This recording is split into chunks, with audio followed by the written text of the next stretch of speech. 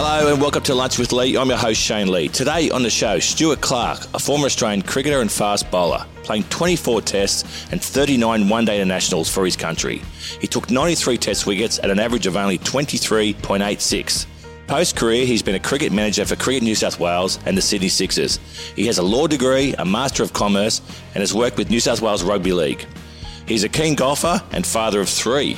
And Rachel Beck, an Australian stage, television actress and singer, she made her way onto our screens in the popular TV sitcom Hey Dad, and has starred in musical productions such as Cats, Beauty and the Beast, Les Mis, Sound of Music, to name a few.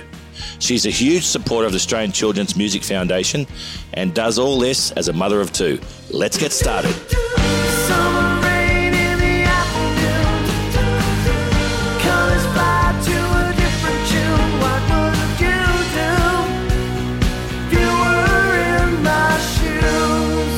We'll get started on the show today. Stuart Clark. Welcome, Stuart. Hello, mate. How are you? Lovely to see you. Haven't bumped into you for a while, but looking forward. I've listened to your podcast, so good boy. It's great that you've actually asked me to be on it rather than me just listening to all the other good guests you've had. See, we'll get some more downloads now.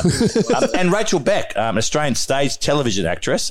Welcome, and Rach. I can't catch a ball. You can't catch a ball. Welcome. No, but that's okay. Thank you. Thanks for having me. It's really great to talk to some people from totally different backgrounds. Absolutely. Great. And that's the whole idea of the podcast. I thought one thing I always found, a lot of sportsmen were attracted to entertainers and vice versa. And what I worked out is that to be really good at sport, you have to be somewhat unemotional. We have to do our job day in, day out.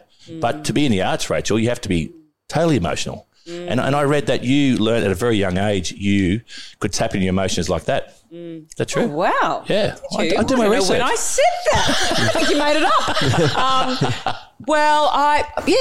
Perhaps you're born with that ability and that I suppose if you're nurtured in that way to express yourself. And my dad was also, he directed musicals when I was growing up, and he was head of economics and drama growing up. So it was that really double-sided thing, which is great. Helped me, not spend all my money being an actor. We used to do. Budgeted well. I did budget well. I can. But it's funny that you say we have with the cricketers. You have to almost be non-emotional because there's a lot of pressure on us, and I think the similarity is that under high performance pressure, which we do, opening nights and live performance in front of millions of people. That's right.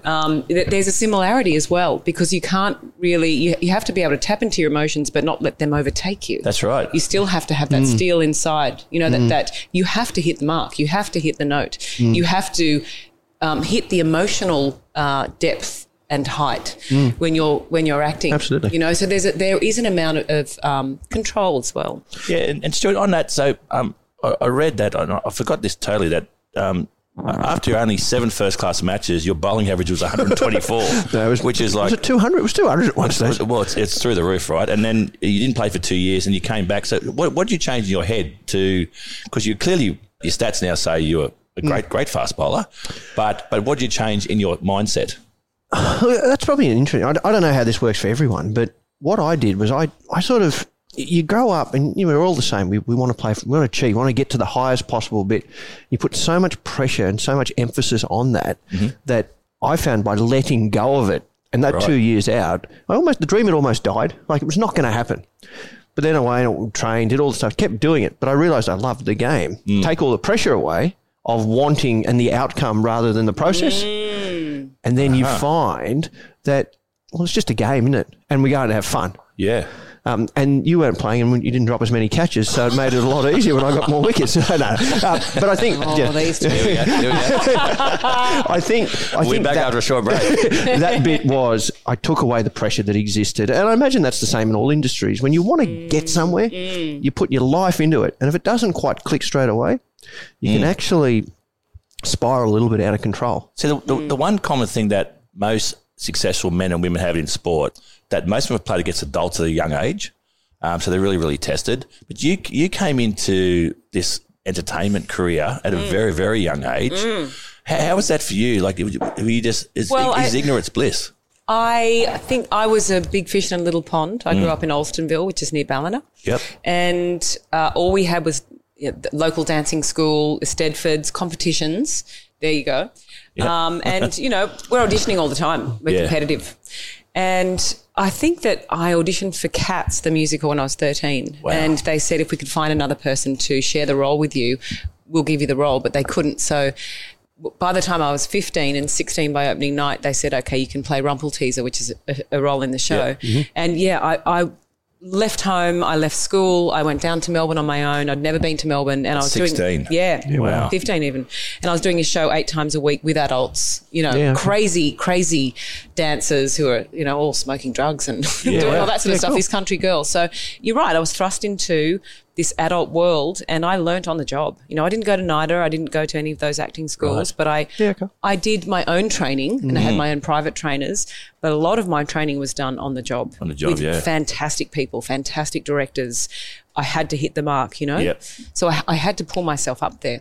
And what's that audition process like? I know as a sportsman, you get picked or dropped from a team and sort of you find out either by reading the paper or really? you never get a call. Not anymore, but used to, yeah. Yeah, but what's it like for an actor, like to get that real negative feedback? You've got to be, your skin's got to be thick. Yeah, absolutely. You have to find a way to not take it personally because for us, it could be you've got blonde hair, not dark hair. Yeah. Or 2 inches too tall or short for me. Yeah, I'm tiny. But it is hard because you might audition for a month. You might do 10 auditions. Like for Beauty and the Beast, which I did, I had 8 auditions which were 3 hours long. Yeah. Wow. Every time. And you might get to the last 2 people and then not get it after all of that work. And that will be a contract for a year or 2 or 3. Could change your whole life. Yeah. So it's hard to find that it's the juxtaposition of gunning for it, but letting it go also because it'll hurt too much. Yeah, it's the same. Yeah. It's interesting. I was listening that it's actually not even your decision sometimes because it's the perception of what the person looking at you wants. Yeah. Totally, you never know. Yeah, the greatest player at the wrong time, or there's no spot in the team, or because there are already people who have your skills. Correct, and that, I look at that and go, that's so similar to sport in the sense that. There is some luck played in it, Some guys make it because they're just great. Look at Warney or someone like that. Yeah.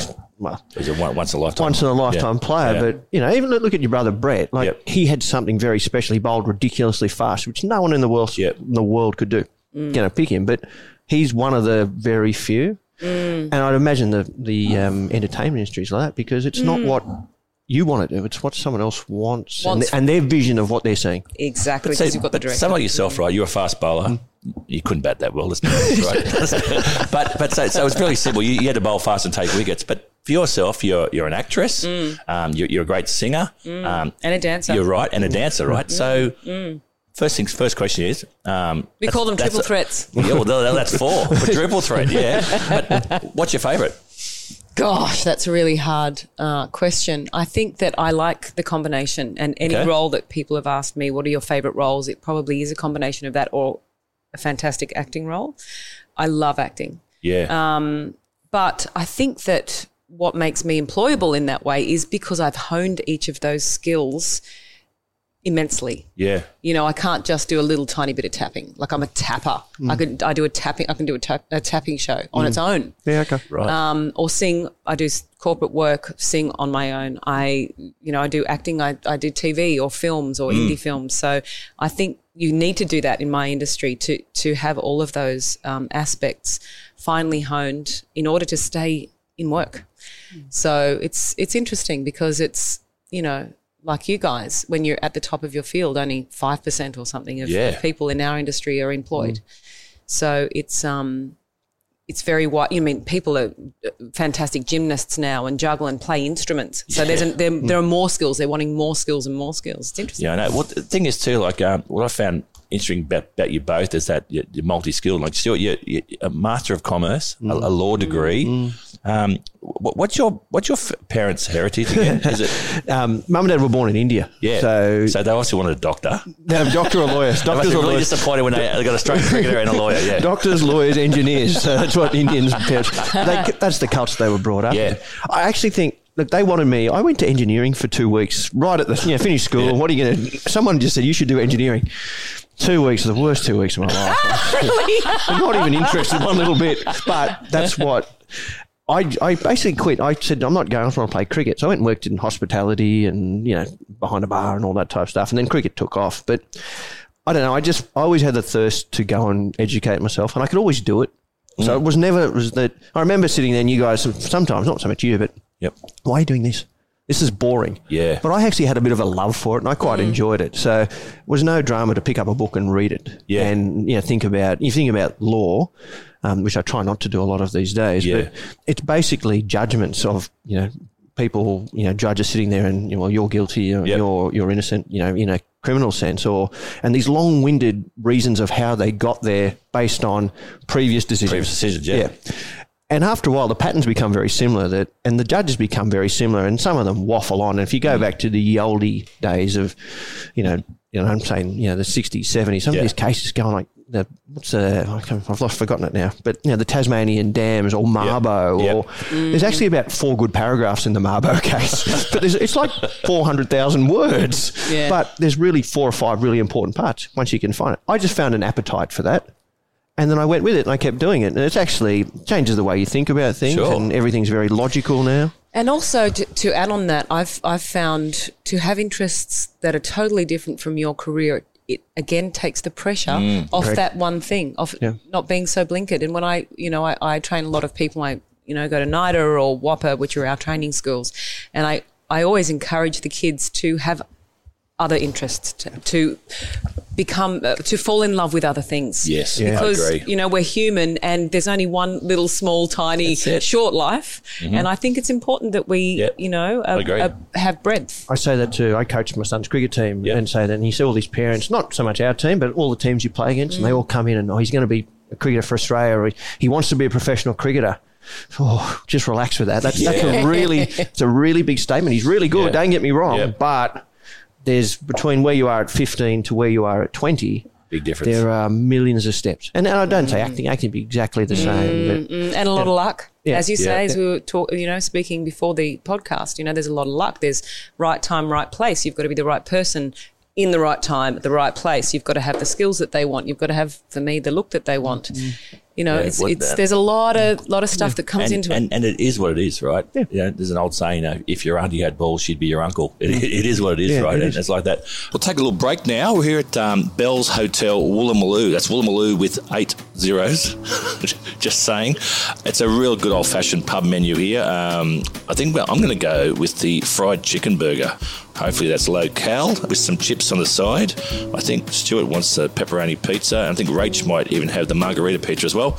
Of course, we'll have an O'Brien beer to wash that down with. It's a nice day here. I'll make a little bowl of rosé. Let's get started.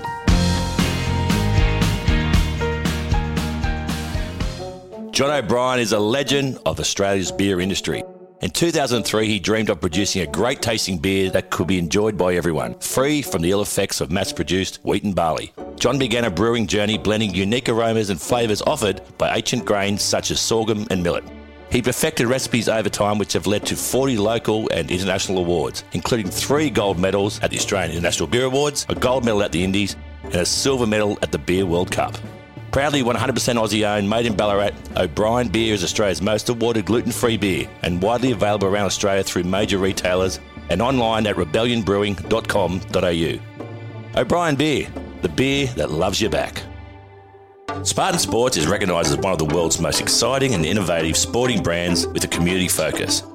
Our product range across cricket, rugby, football, volleyball, basketball and fitness has been developed to sell directly to any club, school, corporate or individual. Go to our website and order directly to your front door. www.spartansportshq.com. Spartan Sports. Unearth the warrior in you.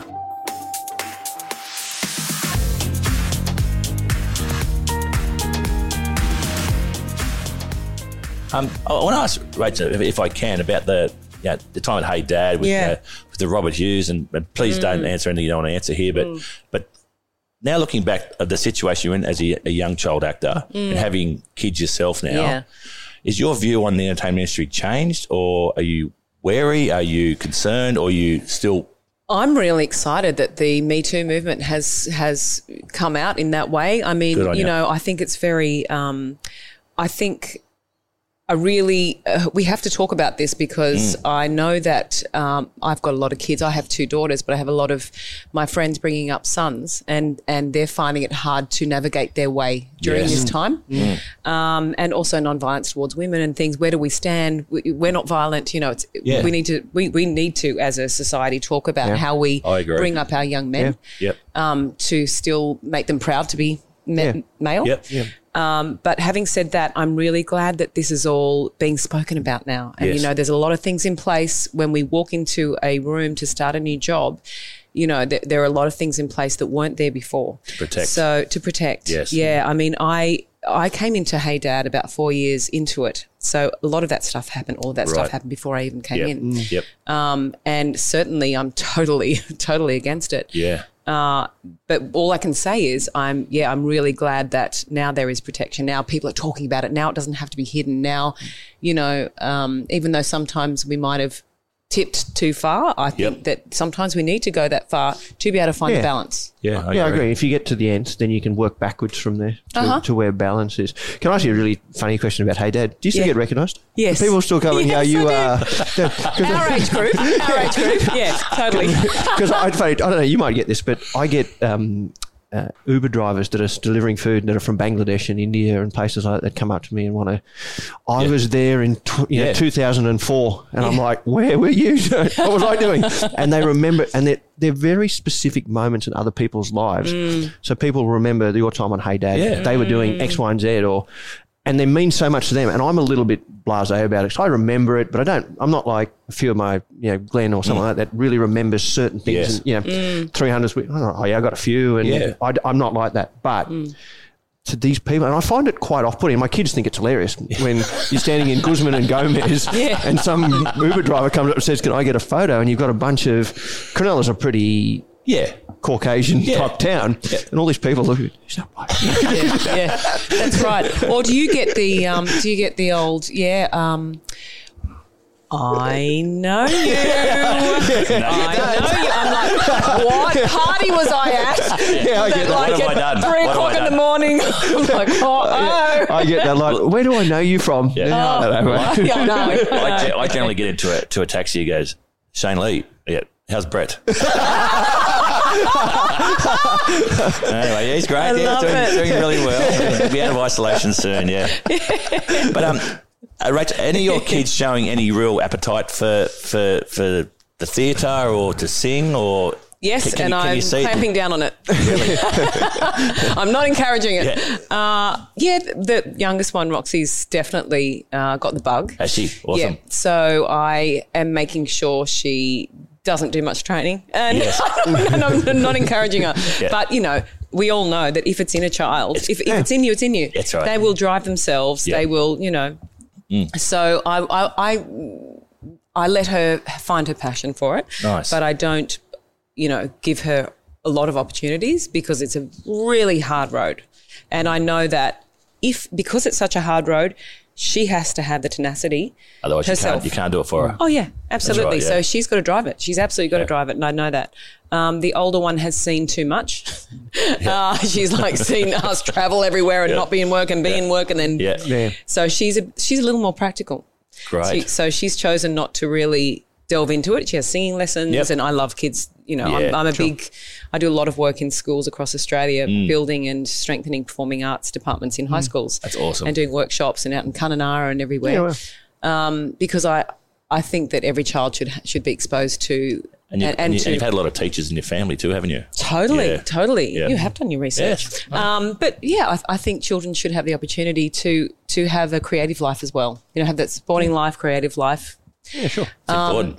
I think so. Very important. So, And what about your kids, Stu? Are they any appetite to be any cricketing barristers down the track?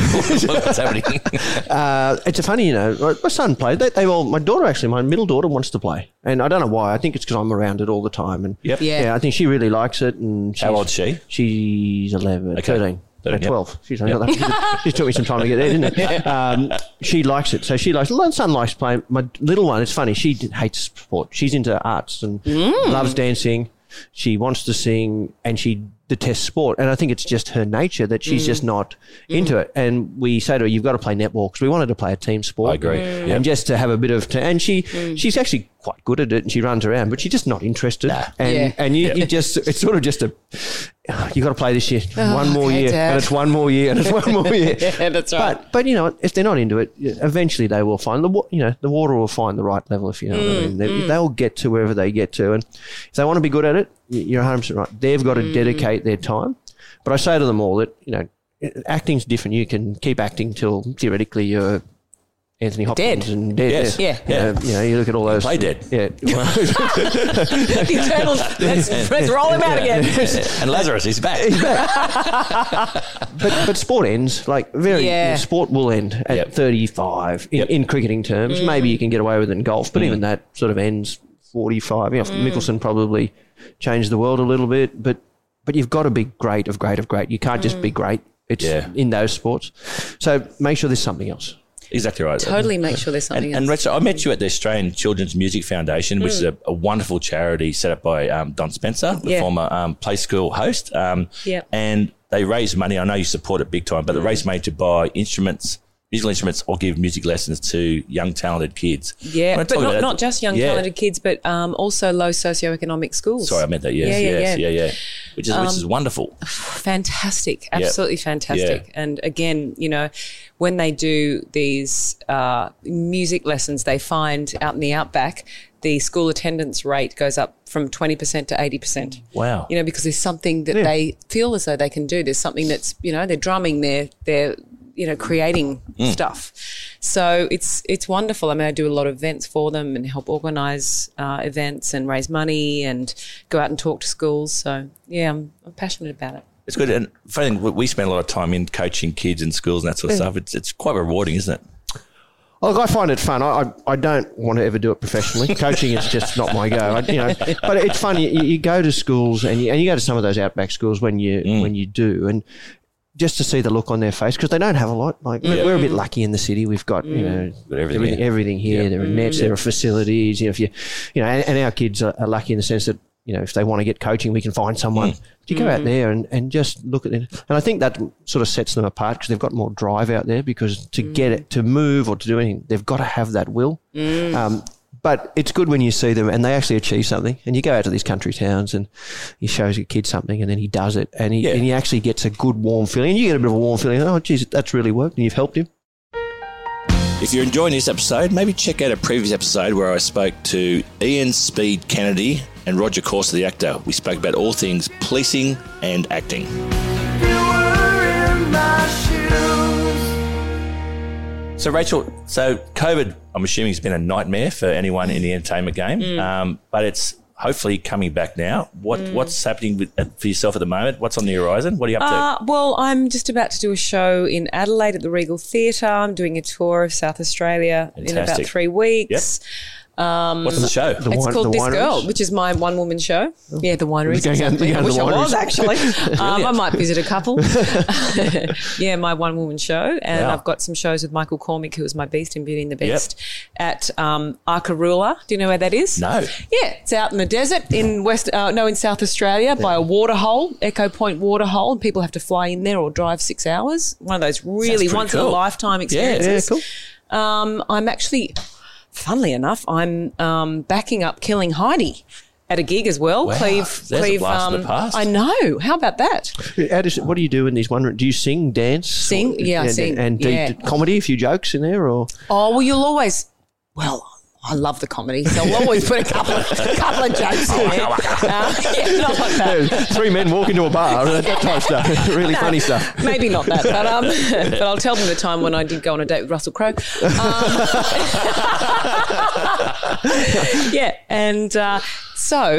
We'll have a few jokes, but I think what I'll do is perhaps sing music from our era, but also some really interesting songs from my genre. Yeah. It'll be great. So there's a few things opening up. It's fantastic. I've got an indie film coming.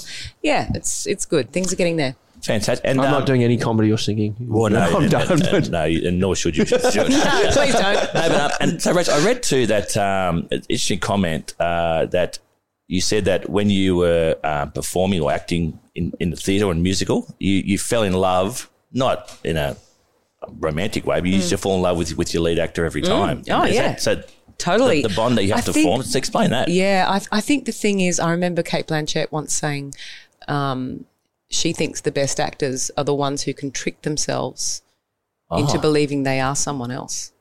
You know, that's the full method actor type of thing. Yeah. And I think, you know, as actors, we have to go from our experiences. We have to pull from our experiences and our emotions and things that we've felt before. So you are giving that person those feelings, and you're pretending in a way that you're falling in love with them. So you have to find something you like about them, and you know that has to grow for it to be believable.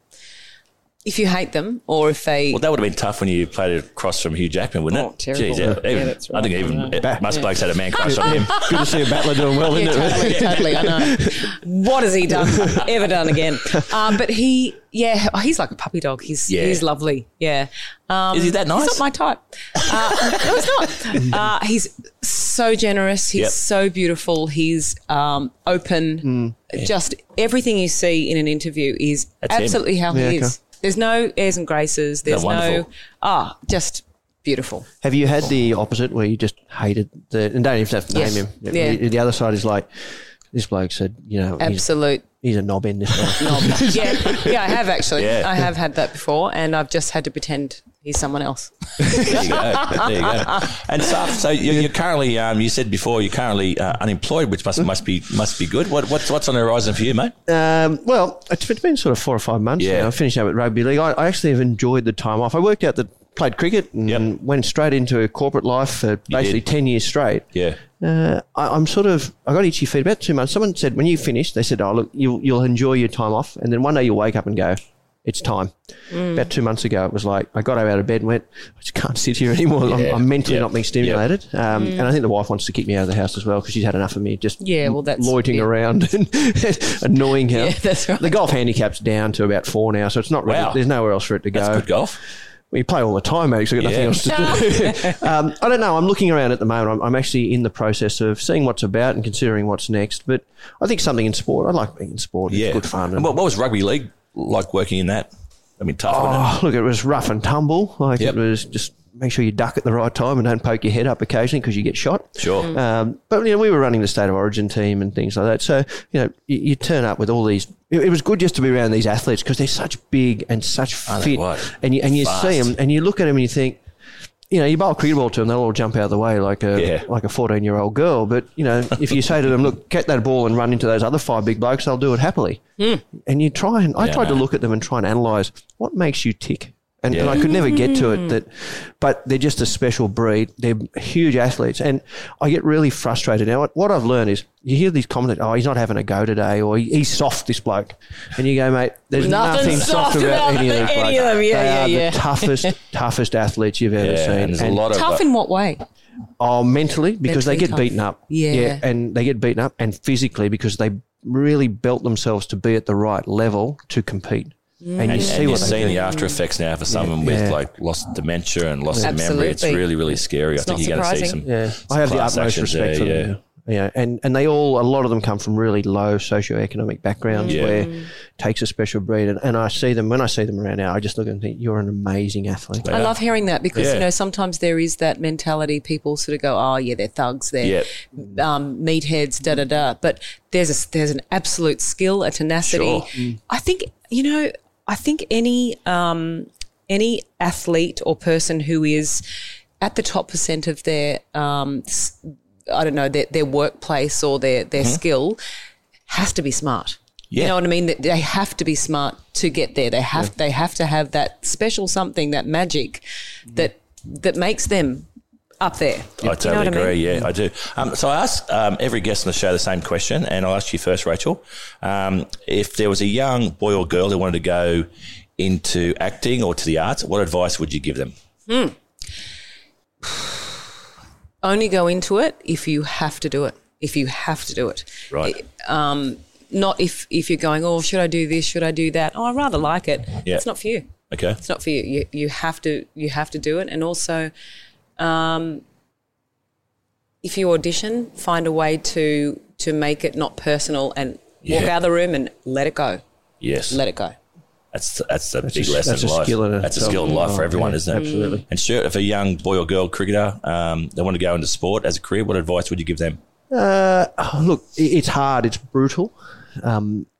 Make sure there's a fallback position, and whether it be cricket or rugby league, that you may make it, and you may have all the talent in the world, but you may not make it. But if there's something else, then I think it makes it easier on yourself. And from a cricket point of view, learn to field.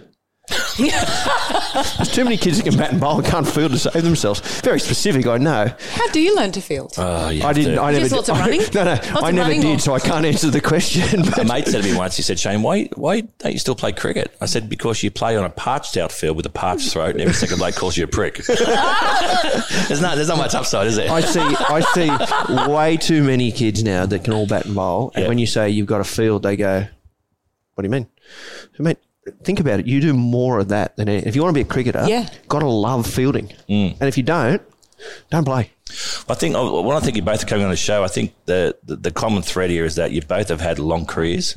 You both have had setbacks, and we all do in life. But you got to keep getting up and doing it, and the rewards are there. But I think you got to be really truly passionate, don't you, about what you absolutely. do? But thanks for coming on the show, guys. Really appreciate Thanks it. for having us. Thanks for having us, It's a mate. lot It was of great. fun. I was We'll have a bite to eat now, and that's it for us. Well done. Perfect. Cheers, mate. Yay. That's it for Lunch with Lee this week. A big thank you goes out to our guests, Rachel Beck and Stuart Clark. Thanks to Hilton Headley for your hard work behind the scenes and making things happen. And thanks to our sponsors, Athlon Partners, Spartan Sports and O'Brien Beer. Also, a big thank you goes out to Bell's Hotel, Woolloomooloo. Make sure you hit subscribe at Apple Podcasts or Spotify or wherever you get your podcasts from. And do us a favour, hit 5 stars.